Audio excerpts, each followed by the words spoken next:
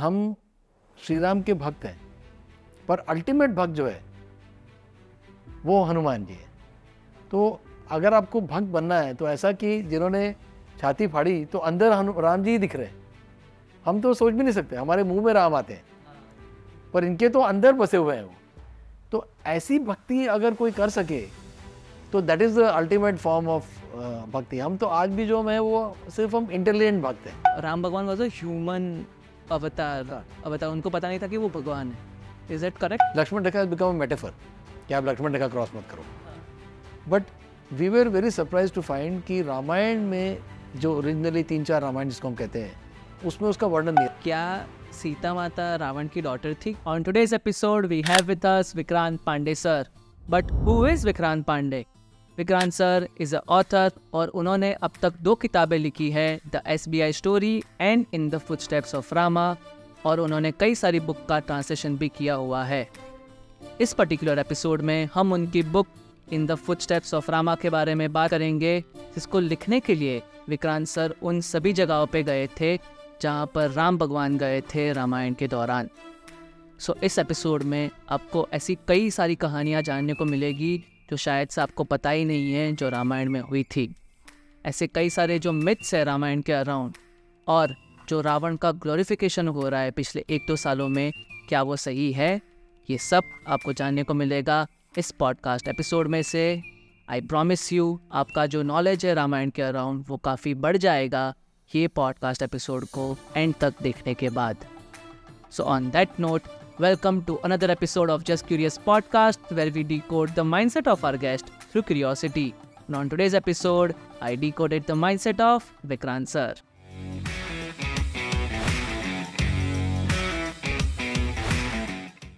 Hello sir, welcome to our podcast. जय श्री राम। जय Shri Ram sir. कैसा चल रहा है फर्स्ट ऑफ ऑल? बहुत बढ़िया। ये किताब इतनी पॉपुलर हुई है and people have been asking so many questions. What I really like is the curiosity it has generated, where people are now more curious. Ramayan तो सबको मालूम है, पर रामायण की जो ट्रेल है तो उसके बारे में काफ़ी लोग सवाल पूछते हैं। तो अच्छा लग रहा है कि एक जो हमने कुछ लिखा that is becoming very popular, and that is what was our main intention to write the book.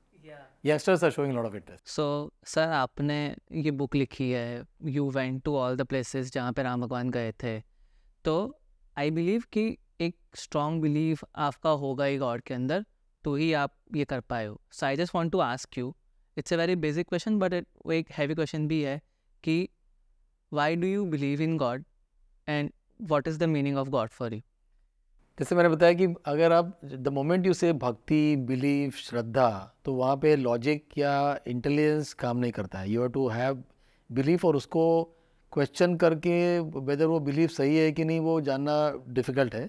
Belief is the starting point, you are absolutely right, but थोड़ा एक इंटेलेक्चुअल क्यूरियोसिटी था। और हम लोग जो है बहुत बार इसको अप्रोच कर रहे हैं कि एक इंटेलिजेंट क्यूरियोसिटी की तरफ से जाके देखते हैं कि how is, let us see what is Ram. I firmly believe and it has been established by many scholars that Ramayan and Mahabharat are इतिहास, दे एक्चुअली हैपेंड। माइथोलॉजी हम लोग कभी कभी ऐसा लूजली वर्ड यूज़ करते हैं because some stories are sometimes exaggerated and you tend to believe ki are they really true. But when we went from Ayodhya to Rameshwaram and then up to Sri Lanka, we realized that all these events had actually taken place. There is no doubt about that. I'm not sure about 10,000 years or 12,000 years before it happened. There are many scholars who are giving different dates about Ramayana, but the fact is that it happened. But उसमें जैसे कल कोई interview में बता रहा था कि पहले हम रामायण के चरण में जाते थे, अब हमको पता चला कि रामायण को आचरण करना है। It is not about how many Upanishads you have read and gone through it, how many Upanishads have gone through you. That is more important. तो ये पॉइंट हम लोग ने भी जब शुरू किया तो we were sort of curious. But now when we see so many people, जैसे हम लोग चित्रकूट में there are some temples where Ramcharitmanas by written by Tulsidas, Goswami Tulsidas, उसको 24/7 by 365 लोग उसका पाठ कर रहे हैं। कोई 2 घंटे आ रहा है, कोई 4 घंटे आ रहा है, रिले रेस की तरह। And it has been going on for the last 20-25 years. Now, when we saw that kind of a belief, that kind of shraddha and bhakti, we were really humbled. कि ऐसा भी लोगों का इतना faith, इतना belief है, तो हम तो उसके सामने कुछ भी नहीं है। हम तो एक क्यूरियोसिटी की तरह रामायण को देख रहे हैं, पर यहाँ लोग उसको जी रहे हैं। And that was a big really a big eye opener for us. हाँ, ट्रू. सो मुझे ये पूछना था, जैसे आपने बताया कि रामचरितमानस है तुलसीदास की, फिर वाल्मीकि रामायण है. So there are lot of debate कि कौन सी रामायण आपको पढ़नी चाहिए. बहुत सारे लोग सिर्फ बिलीव करते हैं कि Valmiki Ramayan is the true Ramayan जो आप बोलोगे, और उसमें बहुत सारी चीज़ें जो हम लोगों ने सुनी हुई है, वो बहुत सारी चीज़ें मिसिंग हैं इन वाल्मीकि रामायण. जैसे तुलसीदास वाली रामायण हो गए तो उसमें कुछ ट्विस्ट हो गए. फिर और आपने जैसे बुक में भी लिखा है कि because it happened so many years ago, तो और वो ओरली ट्रांसलेट होता था तब तक, तो बहुत ही लोगों ने एग्जैजरेट करके करके भी, आज हम 4-5 लोग कोई एक चीज़ें की बात करते हैं तो वो भी एग्जैजरेट करके 5वें इंसान के बाद पहुंच जाती है. तो ये तो एक बात थी, रामायण की बात थी, तो वो डेफिनेटली एग्जैजरेट हुई होगी. So if I want to start reading about Ramayan और मुझे अच्छी तरीके से जानना है, तो कौन सी रामायण मुझे पढ़नी चाहिए? See, I think that was the main reason why Tulsidas translated Valmiki Ramayana into local language. Because पहले क्या हो रहा था कि वाल्मीकि रामायण बहुत लोग मानते हैं कि वो शायद ओरिजिनल है, संस्कृत में है, पर उसको पढ़ना और उसको समझना बहुत मुश्किल है. Because it becomes very difficult. मज़ा नहीं आएगा आपको. शायद संस्कृत में उसका ट्रांसलेशन मिलेगा, but you will not be able to enjoy के अलावा you will not be able to understand the true meaning. So when Tulsidas wrote in Awadhi Ramcharitmanas, he was a भक्त and he was a devotee of Shri Ram. और वो राम जी की कथा सुनाते थे, ब्राह्मण थे, और वो बनारस में राम जी की कथा सुनाते थे. At the age of 76 he decided to translate into a local language. पहले क्या था कि खाली पंडित लोग जो है उसके ऊपर उनकी मोनोपोली थी, वही लोग रामायण छोड़ के पढ़ाएंगे, कॉमन आदमी को रामायण समझ में नहीं आती थी. तो तुलसीदास जी ने इसको कॉमन लैंग्वेज में लिखा. तो आई वुड सजेस्ट कि किसी को अगर रामायण पढ़नी है तो he should read Goswami Tulsidas Ramcharitmanas, क्योंकि वो ज़्यादा समझ में आएगा, उसमें थोड़ा मज़ा भी आएगा, और उसमें से कुछ हमको शायद सीखने भी मिलेगा. अध्यात्म रामायण है, कुछ जैन रामायण है, कंब रामायण है, इंग्लिश में बहुत सारे वर्जन्स हैं, पर इंग्लिश में उसको पढ़ने में अपने को उतनी मज़ा नहीं आएगी जो अपनी लैंग्वेज में पढ़ने से ज़्यादा शायद लोगों को समझ में आ सके. But there are multiple versions of Ramayan, और as you rightly said, many things get exaggerated, many things get change, क्योंकि it is a oral tradition. 5000 साल से 8000 साल से रामायण की कहानी जो है, प्रभु श्री राम की कहानी, रामचंद्र की कहानी, लोग उसको ओरल ट्रेडिशन में आज भी रामकथा सुनाते हैं लोग. 10-10 दिन की रामकथा होती है पूरी. तो उसमें हर एक आदमी जो है अपनी अपनी शायद थोड़ी सी कहानियाँ लेके आता है, but that only adds to the beauty of Ramayan. It does not change the main story. Right. So उसी में से like one of the stories जो मुझे पता चली बुक पढ़ के, कि जैसे मेरा मेजर रेफरेंस पॉइंट जो है रामायण के लिए वो है जापानीज़ मूवी, जो रामायण एनिमेशन वाली. और उसके पहले हमारे जनरेशन में लोगों ने टीवी पे देखा था पहली बार जब आया. हाँ, क्योंकि आपको 2-2.5 घंटे की मूवी बनानी है, so you only put interesting parts into it, और बहुत सारी जो डिटेल्स वो थी वो नहीं जाती. तो मुझे बुक पढ़ के पता चला कि 14 साल के वनवास में Ram stayed at Chitrakoot for 11 years, 11 months, 11 days. तो और उसके बाद उन्होंने चित्रकूट छोड़ा. सो मुझे जानना है कि चित्रकूट पहले की थोड़ी कहानी आप कॉन्टेक्स्ट दे सको व्यूअर्स को, और उन्होंने फिर क्यों चित्रकूट छोड़ा और फिर वो दंडकारण्य गए जंगल के अंदर जहाँ पे सीता माता का हरण होता है. So I just want to know that कि फिर उन्होंने क्यों छोड़ा. कुछ कहानियाँ बहुत इंटरेस्टिंग है जो लोगों को नहीं पता. हमने जैसे अयोध्या में हम गए कि राम जी ने, प्रभु श्री राम ने कौन सी जगह से तमसा रिवर क्रॉस करके वो अयोध्या के टेरिटरी के बाहर निकले.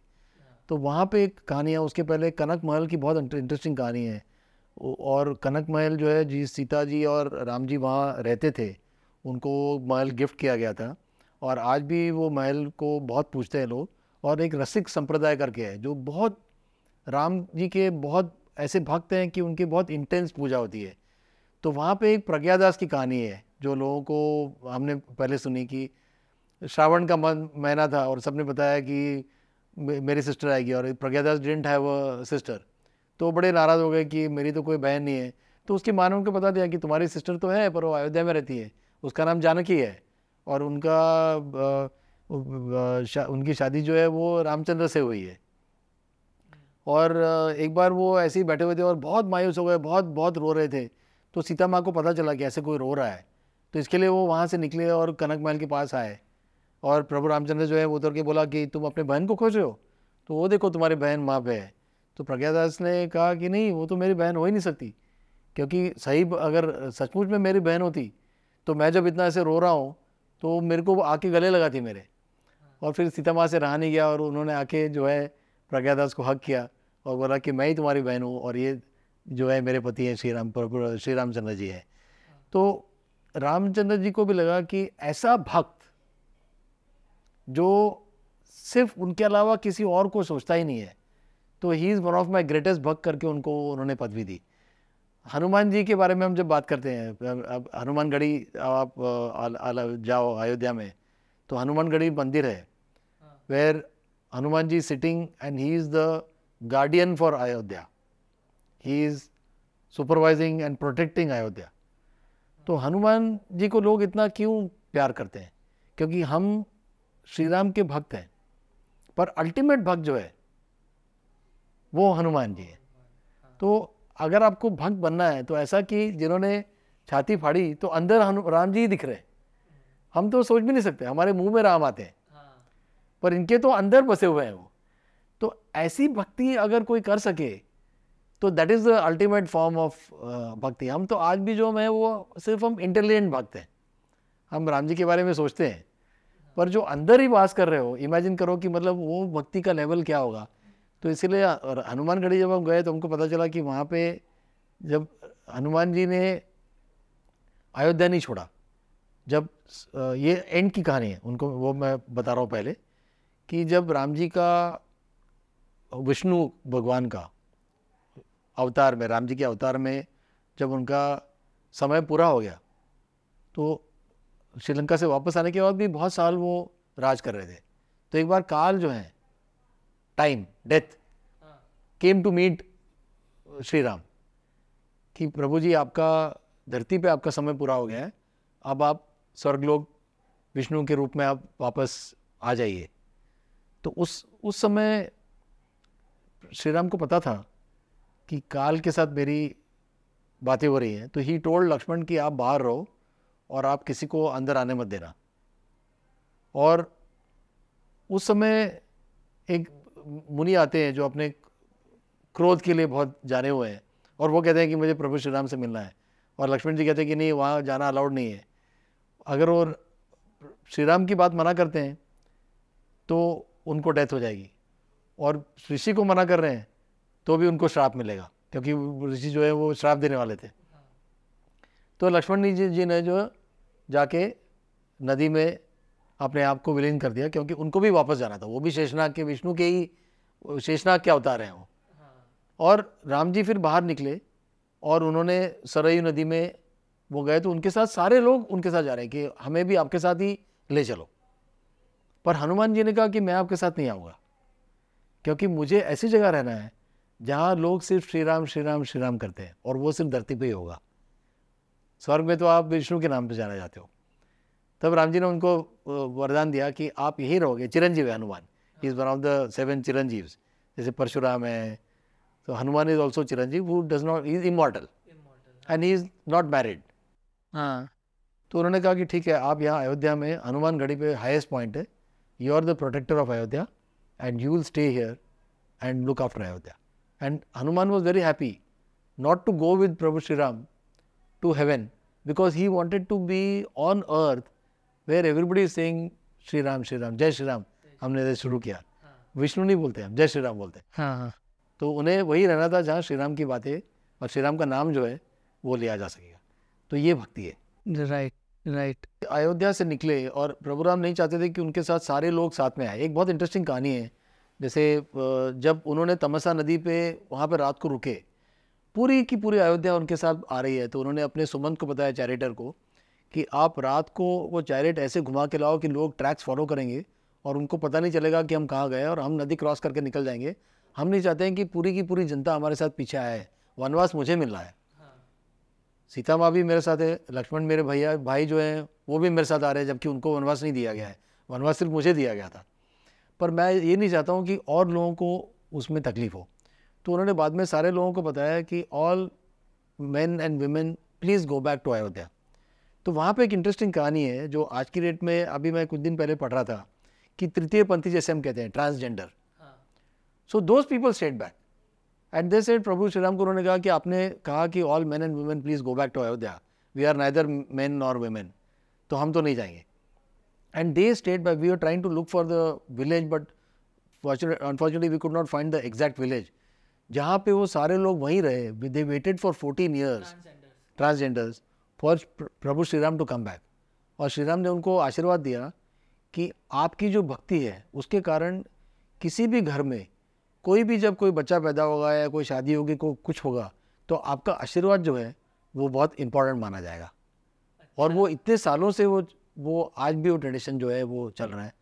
आज भी किसी घर में अगर कोई ऐसे फंक्शन होता है तो इनको हम बुलाते हैं और उनका आना जो है it is considered very positive. उनके ब्लेसिंग्स जो है लोग लेते हैं. तो उनको प्रभु श्री राम ने वो ब्लेसिंग दिया कि आपके ब्लेसिंग जो है that will be always considered good. So they stayed back, they did not go back to Ayodhya, they stayed there only waiting for Prabhu Shri Ram to come back after 14 years. फिर ये रात को यहाँ से निकल गए, तमसा नदी उन्होंने क्रॉस किया एंड अयोध्या से they came south to the banks of Ganga, जहाँ पे उनको केवट मिलता है. और केवट के साथ वो नदी क्रॉस करते हैं, गंगा क्रॉस करके साउथ में आते हैं टुवर्ड्स चित्रकूट जाने के लिए. और केवट की भी वहाँ एक बहुत इंटरेस्टिंग कहानी है. तो केवट ने कहा कि आप पहले पैर धो लीजिए. हाँ. तो लक्ष्मण जी जो बहुत नाराज़ हो गए कि मतलब आप प्रभु श्री राम को कह रहे हो कि पैर धो के मेरे बोट में आओ. तो केवट ने एक्सप्लेन किया और रामचरितमानस में उसका बहुत सुंदर वर्णन है, मैं तो हिंदी में बता रहा हूँ. कि वो कहते हैं कि मैंने सुना है कि अहिल्या की कहानी थी कि आपके चरण धूल से एक पत्थर भी जो है वो एक सुंदर औरत बन गई. कहीं मेरी बोट जो है अगर ऐसे कुछ हो गया तो मेरी जीविका चली जाएगी. हाँ. और उसमें प्रभु श्री राम और एक कहानी सुनाते हैं लक्ष्मण को कि जब मंथन हो रहा था तो श्री राम लक्ष्मण जी जो है वो भी शेषनाग के अवतार हैं. तो वो रस्सी बने हुए थे, वासुकी जो नाग है और वो रस्सी बने हुए थे. और प्रभु श्री राम जो है वो टर्टल थे, कछुआ. और केवट भी जो है दूसरा कछुआ था. तो उस समय उन्होंने कहा था कि मुझे आपके पैर छूने हैं, पर तब तक श्री राम विष्णु ने मोहिनी का अवतार ले लिया था असुरों को अटेम्प्ट करने के लिए. तो उन्होंने कहा कि तुम अभी मुझे टच नहीं कर पाओगे क्योंकि मैं मोहिनी के रूप में हूँ, पर मैं तुमको प्रॉमिस करता हूँ कि you will get a chance to wash my feet. And today Kevat in this form got a chance to wash Prabhu Shri Ram's feet and then he welcomed them into his boat. और वो उन्होंने फिर गंगा क्रॉस की, गंगा क्रॉस करके इलाहाबाद आए. इलाहाबाद में उनको एडवाइस दिया गया कि आप चित्रकूट जाइए. और चित्रकूट में वो काफ़ी साल रहे. और चित्रकूट से आगे की कहानी जो है वो दंडकारण्य से शुरू होती है. और वहाँ पे उनको अगस्त्य मुनि ने उनको एडवाइस किया. और राजा दंडक की कहानी थी कि उन्होंने बृहस्पति की डॉटर को एक बार मॉलेस्ट करने की कोशिश की थी. और बृहस्पति ने उनको श्राप दिया कि ये तुम्हारा पूरा वन जो है ये बिल्कुल बैरन रहेगा जब तक कि यहाँ पे लॉर्ड विष्णु के राम अवतार के रूप में जब तक उनके पद चिन्ह पड़ेंगे. और जैसे जैसे प्रभु राम आगे बढ़ते जाएंगे वो वन जो है वो ग्रीन होता चला जाएगा. और फिर वो लंबी यात्रा करते हुए वहाँ पे भी वाल्मीकि और रामचरितमानस में बहुत ज़्यादा वर्णन नहीं है कि दंडकारण्य में क्या हुआ, पर वो एक एंड से चलते हुए मध्य प्रदेश छत्तीसगढ़ से होते हुए एंड ऑफ दंडकारण्य आते हैं जो कि पंचवटी है, जो आज नासिक के रूप में कहलाता है. It was a very beautiful place, it was a beautiful garden जहाँ पे प्रभु श्री राम, सीता माता और लक्ष्मण जी जो है वहाँ आके रुकते हैं. तो वो नासिक में आके रुके थे. वो नासिक में आके रुके, जिसको आज पंचवटी में, आज नासिक में ही है पंचवटी, जहाँ अभी वो इतना सुंदर नहीं दिखता है, पर पहले वहाँ एक छोटी सी नदी बहती है और बहुत सुंदर जगह थी. और that was the turning point. अगर वहाँ पे शूर्पणखा नहीं आती तो रामायण वहीं पे ख़त्म हो जाती और वहाँ से फिर जो है ये तीनों वापस आके अयोध्या चले जाते. पर शूर्पणखा जी की जो कहानी हुई that was the main turning point in the entire Ramayan. उसके बाद की जो पूरी कहानी जो हुई है that is only because of Shurpanakha episode in Ramayan. तो शूर्पणखा वाला आप एक्सप्लेन कीजिए क्या हुआ था वहाँ पर. तो Shurpanakha was Ravan sister and her husband, एक कहानी में कहते हैं कि because he became very ambitious Ravan had killed him and she somehow wanted to take revenge on Ravan. तो इसलिए उसने जानबूझ के ऐसे भी कहानी है कि उसने टीज किया इनको. पर वो बहुत सुंदर बन के आती है। एंड वाल्मीकि रामायण में तो उसका बहुत वर्णन है कि वो किस तरह से दोनों भाइयों के पीछे पड़ती है। फिर प्रभु श्री राम कहते हैं कि आप लक्ष्मण से शादी कर लो, क्योंकि मैं तो मेरी ऑलरेडी पत्नी यहीं पे है, और लक्ष्मण जी भी इनके साथ थोड़ा सा टीज़ करते हैं। अब इसके ऊपर कुछ लोगों का इंटरप्रिटेशन ये है कि और तो रामचरितमानस में भी लिखा हुआ है कि जब तक वो टीज़ नहीं करते तो अपने वो असली रूप में नहीं आती। अच्छा, असली रूप में वो डेमन जानबूझ के वो टीज कर रहे थे। वो बहुत गुस्सा हो जाती है, और फिर लक्ष्मण जी जो है उसको वो उसकी नाक काट देते हैं, उसके कहते हैं कि हमें तुम्हारे साथ कोई लेना देना नहीं, तुम वापस जाओ। Then she goes back and pleads कि मुझे इनसे रिवेंज लेना है। And Ravan knows that it will not be easy to defeat Shri Ram, and hence he finds a new way. तो मरीच को कहते हैं, मरीच को पहले भी प्रभु श्री राम ने जो है हराया हुआ था, उनको 1000 योजनास मतलब उनको समुद्र में फेंक दिया था। बट वो he is now stuck between two, if he does not go Ravan will kill him, if he goes he is going to die at the hands of Lord Ram. तो ही प्रिफर्स कि मैं it is better to die and attain moksha, क्योंकि मेरे को Lord Ram से अगर मैं मरूंगा तो मुझे मुक्ति मिलेगी। तो वो डियर बन के आता है और फिर वो पूरा चेस करते हैं। अब यहाँ पे एक इंटरेस्टिंग कहानी है जो हमने देखा कि वाल्मीकि रामायण, रामचरितमानस या अध्यात्म रामायण में इसका जिक्र नहीं है, जिसको आज की डेट में लोग लक्ष्मण रेखा कहते हैं। हाँ, अभी हम रामानंद सागर बहुत सारे जगह पे Lakshman Rekha become a metaphor कि आप लक्ष्मण रेखा क्रॉस मत करो।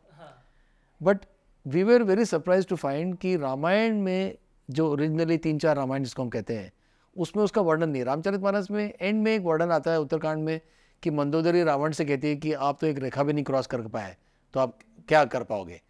बट जो डिस्क्रिप्शन हमने जो टीवी पे देखा हुआ है कि लक्ष्मण जी ने एक वो रेखा बना दी और उसके ऊपर पैर रखा तो आग लिपटी, और फिर वो रावण कहता है सीता माता को कि नहीं नहीं आप ब्राह्मण को क्या ऐसे करोगे, बाहर आके मुझे आप भिक्षा दीजिए, और जिस सीता माता बाहर आती है फिर उसको वो किडनैप करके ले जाते हैं। वो डिस्क्रिप्शन कहीं भी नहीं है। सीता माता हरसेल्फ वॉज अ वॉरियर।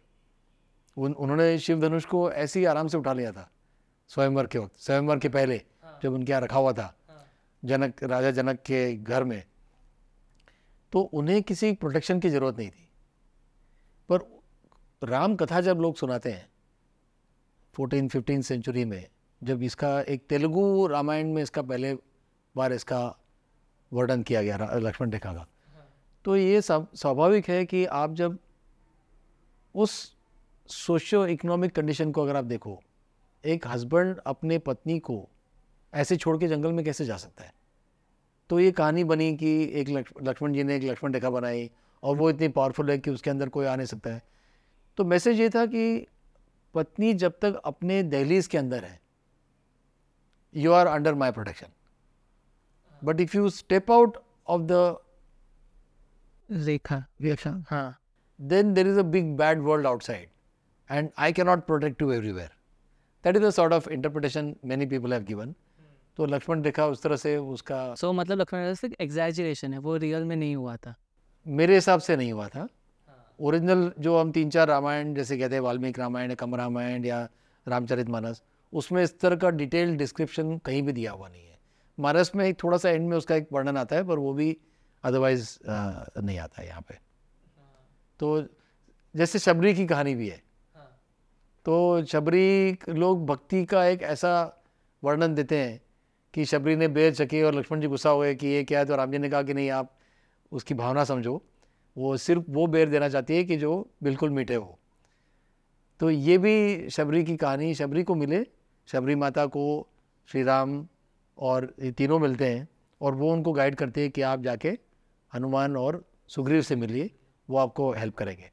और वो बेर चखने वाली कहानी है कि भक्ति का जो कौन कहता है कि भगवान खाते नहीं, लोग शबरी की तरह खिलाते नहीं। अब ये सुनने में बहुत अच्छा लगता है एंड ये एक भक्ति का रूप है, दिखाने का तरीका है, तो मैं उसको गलत नहीं कहूँगा। ये कहानी बताने का, भक्ति क्या, भक्ति को आप कैसे दर्शाओगे, तो ये एक तरीका बताने का। राइट। सो और कौन कौन से ऐसे मिथ्स है जो like it is very popular among people और जो रामायण में दिखाया जाता है बट एक्चुअल रामायण में वो नहीं हुए थे? आई थिंक कि हनुमान जी उड़ के रामेश्वरम से लंका तक चले गए, मेरे हिसाब से it's an exaggeration. To jump lot of distances and there were a lot of corals and small floating rocks. Maybe he took that, maybe he probably swam across, and you're the powerful human कह लो या one another कह लो, मतलब they were very powerful beings. तो वो cross करके श्रीलंका पहुंच गए. पर यहाँ से वो जंप करके गए या पूरा मतलब उन्होंने पहाड़ उठा के लाया, उन्होंने he would have got a big part of the संजीवनी, उनको पता नहीं चला, तो उन्होंने माउंटेन का एक पार्ट उठा लिया. हाँ, पर वो उड़ के जैसे गए होंगे, शायद he has use some sort of a technology which we don't know. जैसे हम रावण की बात करते हैं कि उनके पास वो यान था, हाँ, पुष्पक विमान.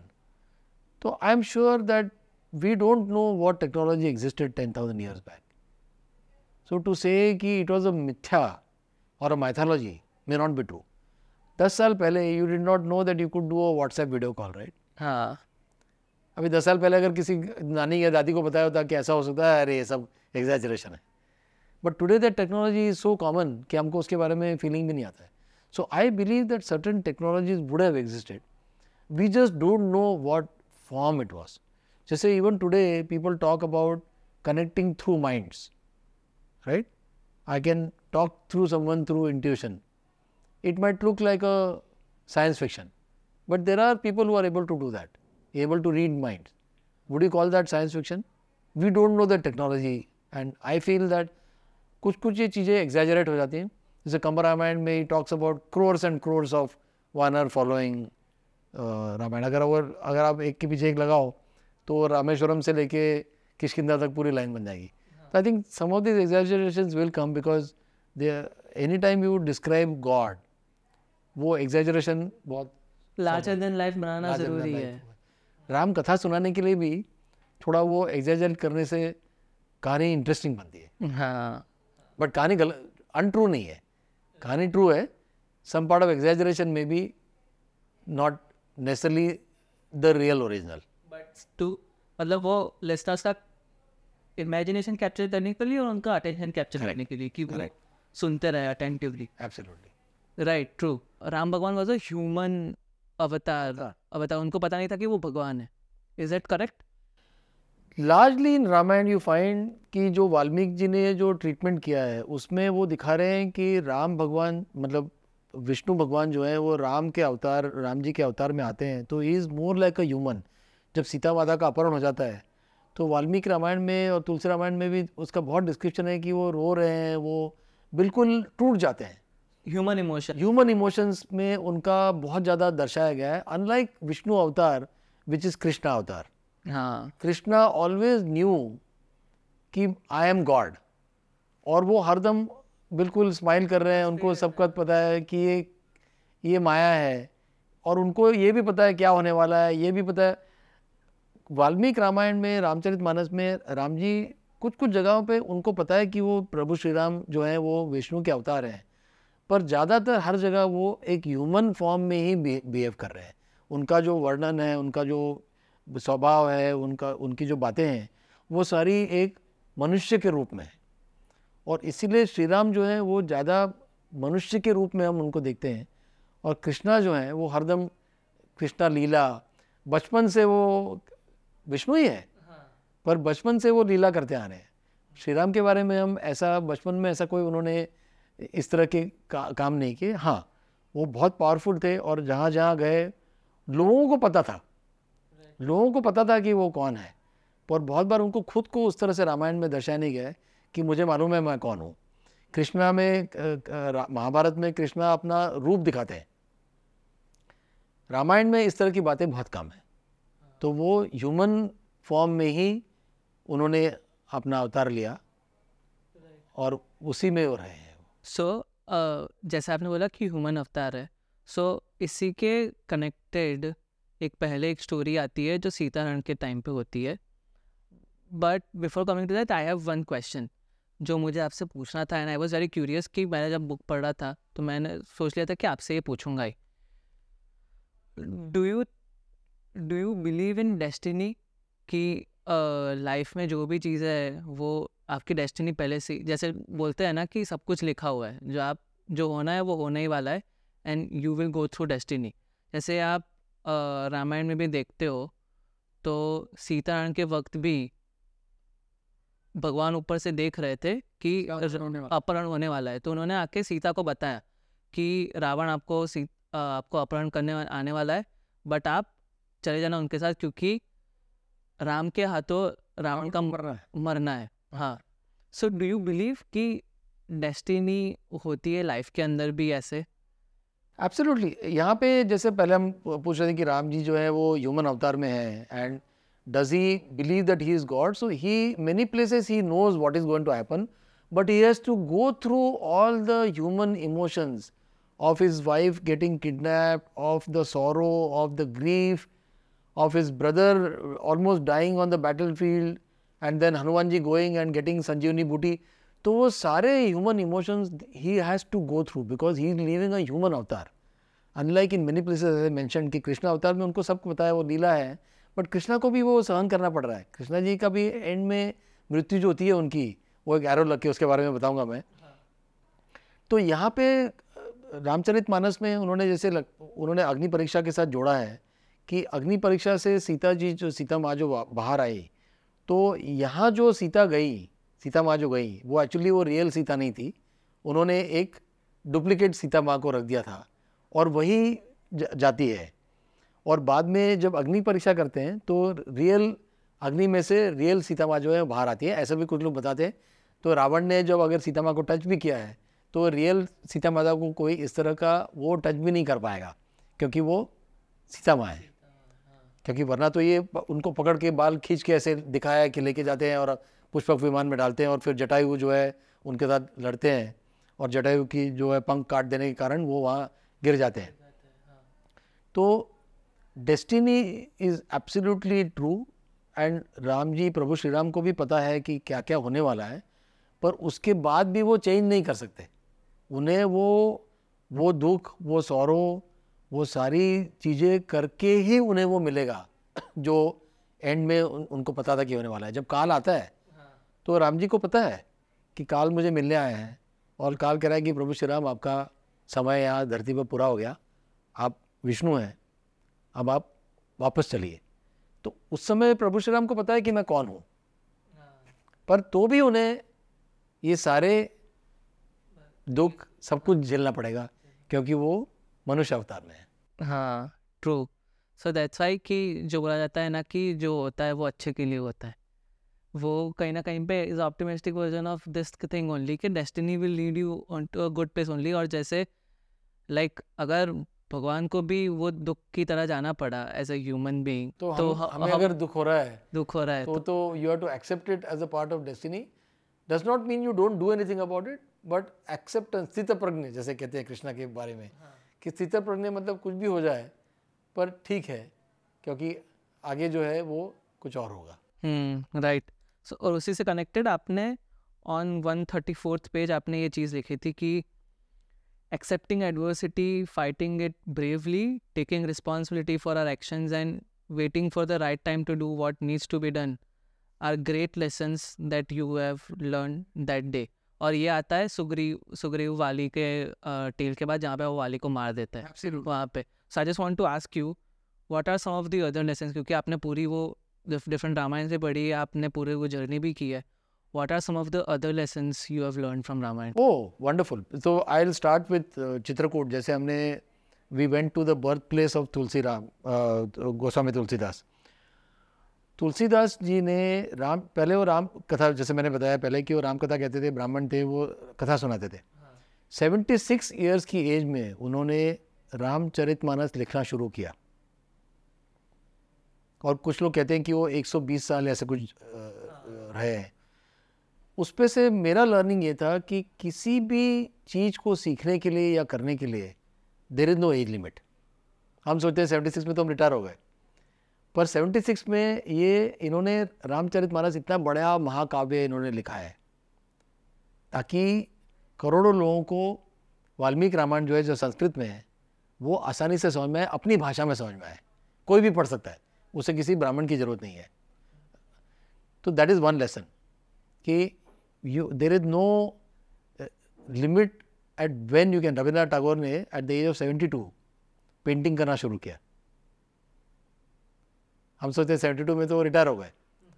तो that is definitely one great lesson for me. The second was when, जैसे पहले भी मैंने बताया कि व्हेन यू सी भक्ति यू रियलाइज कि इंटेलिजेंस से राम की पूजा नहीं होती। आपको अगर राम जी की पूजा करनी है, प्रभु श्री राम की पूजा करनी है, तो इंटेलिजेंस को छोड़ दो, आपको चरणों में जाना होगा और चरणों के अलावा आचरण करना होगा। और ये भी एक बहुत बड़ा लर्निंग था हमारे लिए। अगर हम मूवी भी देखते हैं तो एक छोटा सा सपोर्टिंग एक्टर में कोई एक होगा, but he plays a very huge role. कि हीरो की जो भी लास्ट में जीत होती है तो फिर वो मार देता है विलन का, ऐसा कुछ भी। सो आपके लिए, आपने जितनी पढ़ी है, आपके लिए कौन से वो अंडररेटेड कैरेक्टर थे जिन्होंने बहुत अच्छा काम किया है but it goes very unnoticed, और बोलो बहुत लोग इसके बारे में बात नहीं करते ऐसे कैरेक्टर्स की? वो there are many characters in, लोग जैसे बहुत सारी कहानियाँ हैं कि कैकेयी ने जो कराया ये भी उसको पहले से पता था। और अगर श्री राम जो है बाहर नहीं जाते, सीता माँ का अपहरण नहीं होता, रावण का वध नहीं होता, तो ये पूरी कहानी कंप्लीट नहीं होती। तो she did a lot of sacrifice to ensure. लोग भरत के बारे में कम बात करते हैं, but he played a very very big sacrifice कि उन्होंने प्रभु श्री राम के पादुका जो है उनको रख के 14 साल उनकी पूजा की और उनके बिहाफ पे उन्होंने रूल किया कि अयोध्या के राजा जो हैं वो श्री राम मेरे बड़े भाई ही हैं और मैं सिर्फ उनके बिहाफ पे मैं रूल कर रहा हूँ। तो ऐसे बहुत, विभीषण के बारे में कम बातें होती हैं पर Vibhishan played a very important role. और वो अगर श्रीलंका से इनको मिलने यहाँ नहीं आए होते और उन्होंने पूरा नहीं बताया होता कि रावण के बारे में सारी बातें, तो शायद ये कहानी और लंबी खींचती। And he was then later on made king of Lanka and he ruled, उनका एक वहाँ पे पैलेस भी है। तो there are many character. Jamwan के बारे में हम टीवी पे ज़्यादा सुनते हैं बट पूरे स्ट्रैटेजी में he played an important role. तो ऐसे बहुत कैरेक्टर्स हैं। और रामायण में तो अभी I am not sure about the number of characters but there are probably more than a few thousand characters in entire Ramayan when you read that. And we talk only about 5 or 6 main characters, but वो पढ़ने से ही मज़ा आता है उसका। और केवट का भी बहुत इंपॉर्टेंट रोल है। अगर उन्होंने गंगा क्रॉस नहीं किया होता तो साउथ में वो यहाँ पे चित्रकूट नहीं आते।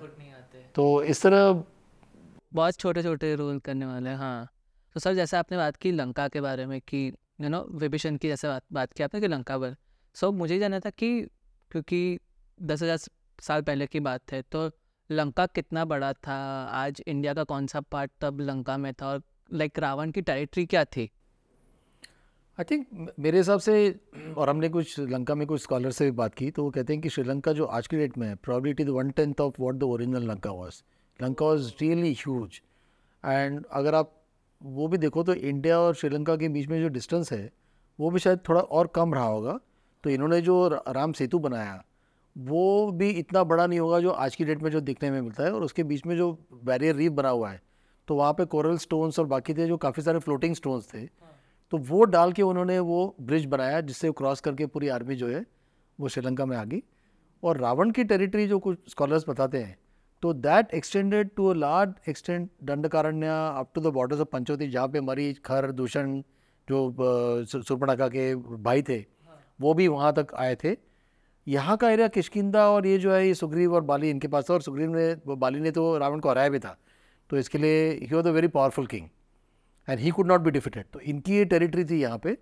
पर बाकी जो दंडकारण्य, उड़ीसा और इस तरह का जो एरिया जो पूरा लेते हैं दैट वाज अंडर द असुर, जो डेमन्स करके नहीं मानते पर असुर और भगवान और जो है, तो इस तरह से ये रावण की टेरिटरी मानते हैं लोग। और श्रीलंका काफ़ी बड़ा था, पर आज की डेट में भी जो श्रीलंका है वहाँ पे main battle was fought and that area is still visible and we have gone there।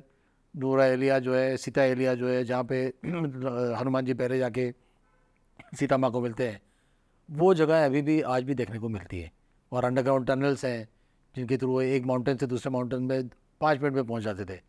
So those are very fascinating parts in Sri Lanka which are still worth which are very beautiful to visit and see those places। सो आपने places की बात की कि बहुत beautiful places थे, ऐसे कौन से प्लेसेस है जो आपके माइंड में रह गए, जो आपने पूरा विजिट किया है रामायण ट्रेल, ऐसे कौन से प्लेसेस है जो आपके फेवरेट बन गए विजिट करने के बाद?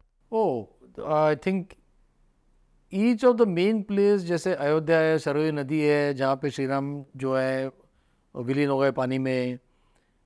फिर इलाहाबाद तो ऑफ कोर्स बहुत सुंदर है, गंगा का किनारा है जहाँ पे उन्होंने क्रॉस किया नदी को। चित्रकूट में बहुत सारी जगह है देखने के लिए, स्फटिक शिला है, गोदावरी का जहाँ पे सीता माँ को गोदावरी को मिलना था तो गुप्त गोदावरी करके केव्स है वहाँ पे।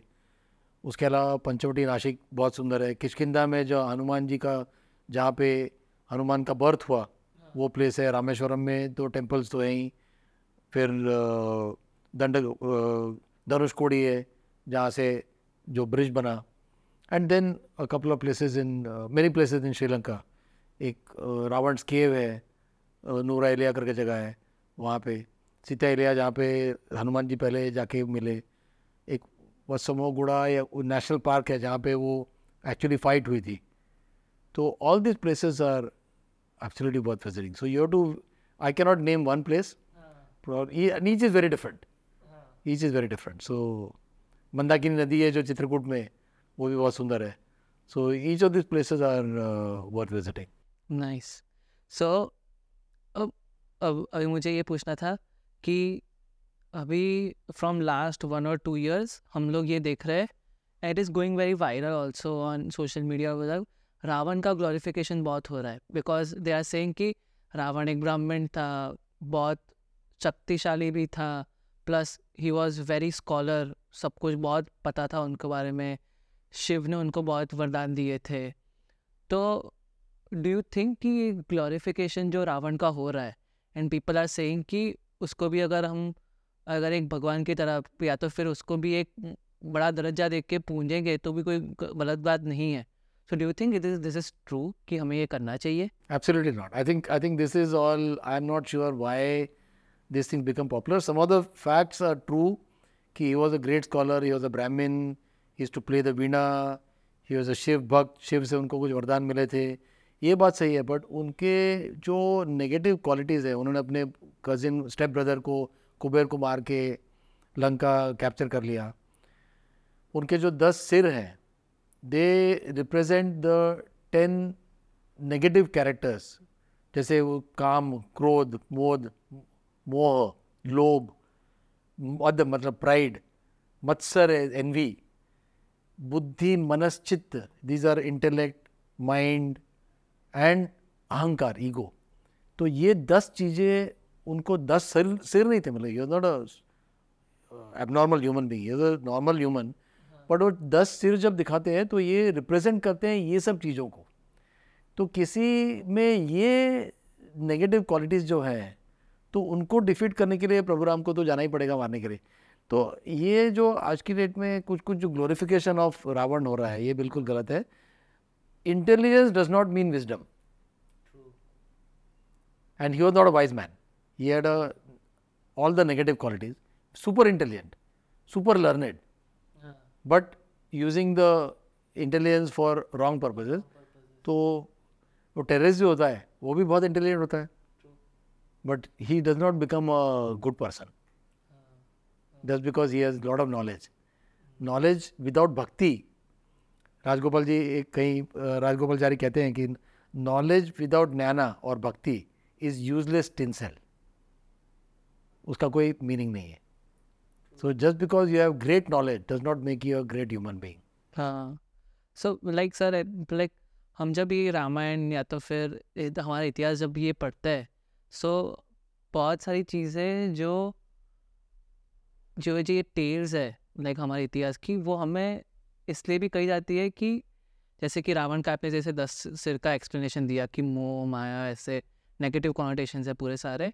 So these are some of the things कि जिसको एक ह्यूमन बीइंग को दूर रहना चाहिए उससे, क्योंकि अल्टीमेटली वो एक आपका नुकसान ही करेगा आगे जाके। In short term you are gaining a lot of things, आपको लगेगा कि आप पावर में हो, पर ultimately you will go down with it.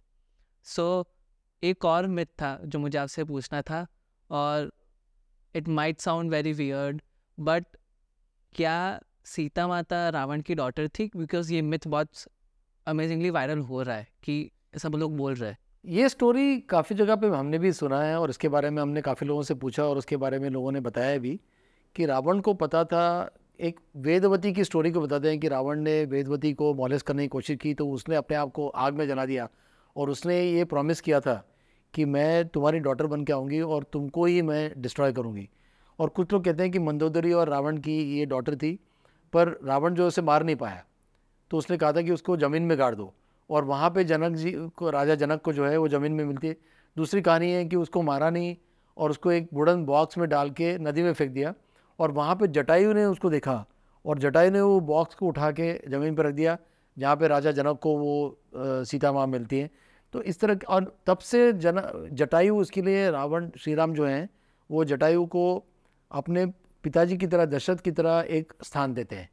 और जब जटायु की मृत्यु हुई तो प्रभु श्री राम ने उनका वहाँ पे उनके लास्ट राइट्स सारे फॉलो किए क्योंकि he believe that Jatayu was like his father.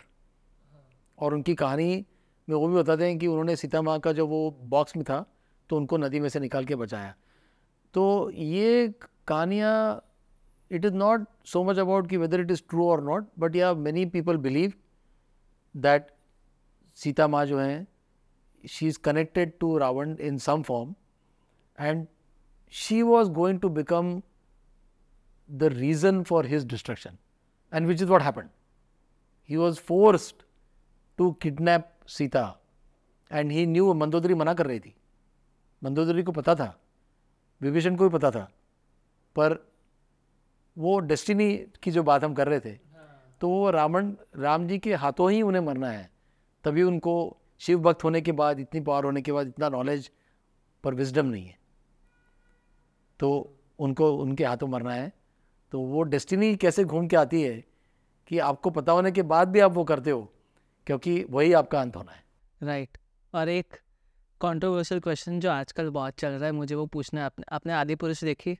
नहीं, अभी तक नहीं देखी। हाँ, उसके बारे में बहुत रिव्यू सुन रहा हूँ। हाँ, और बहुत अजीब अजीब कहानियाँ। हाँ, so like the dialogues that they have written की, oh my God. so do you think कि like they have ruined the such a great story epilogue और उसको फिर उन्होंने इस तरीके का बना दिया 600 करोड़ डाल। देखो, creative liberty is everybody's right. Ramayana is not owned by any person, so to that extent one can take creative liberty. I agree.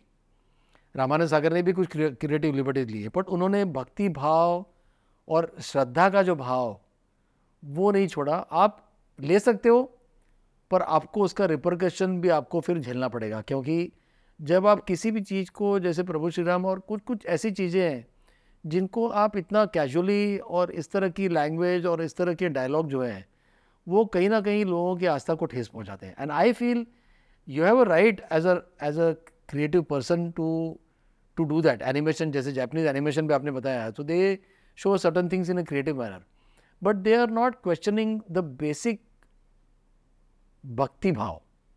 और वहाँ पे अगर आप इस तरह का कैजुअली कुछ आप दिखाओ, सीता जिस तरह से, सीता माँ को जैसे ड्रेस पहनाया है, कुछ उनके जो डायलॉग्स हैं, मुझे लगता है कि उसका रिपरकशन आपको इस तरह से मिलेगा कि it will be a financial failure और people will go against you. Next time आप कुछ लिखने जाओगे सचमुच कुछ अच्छा, तो लोग उसको रिजेक्ट कर देंगे।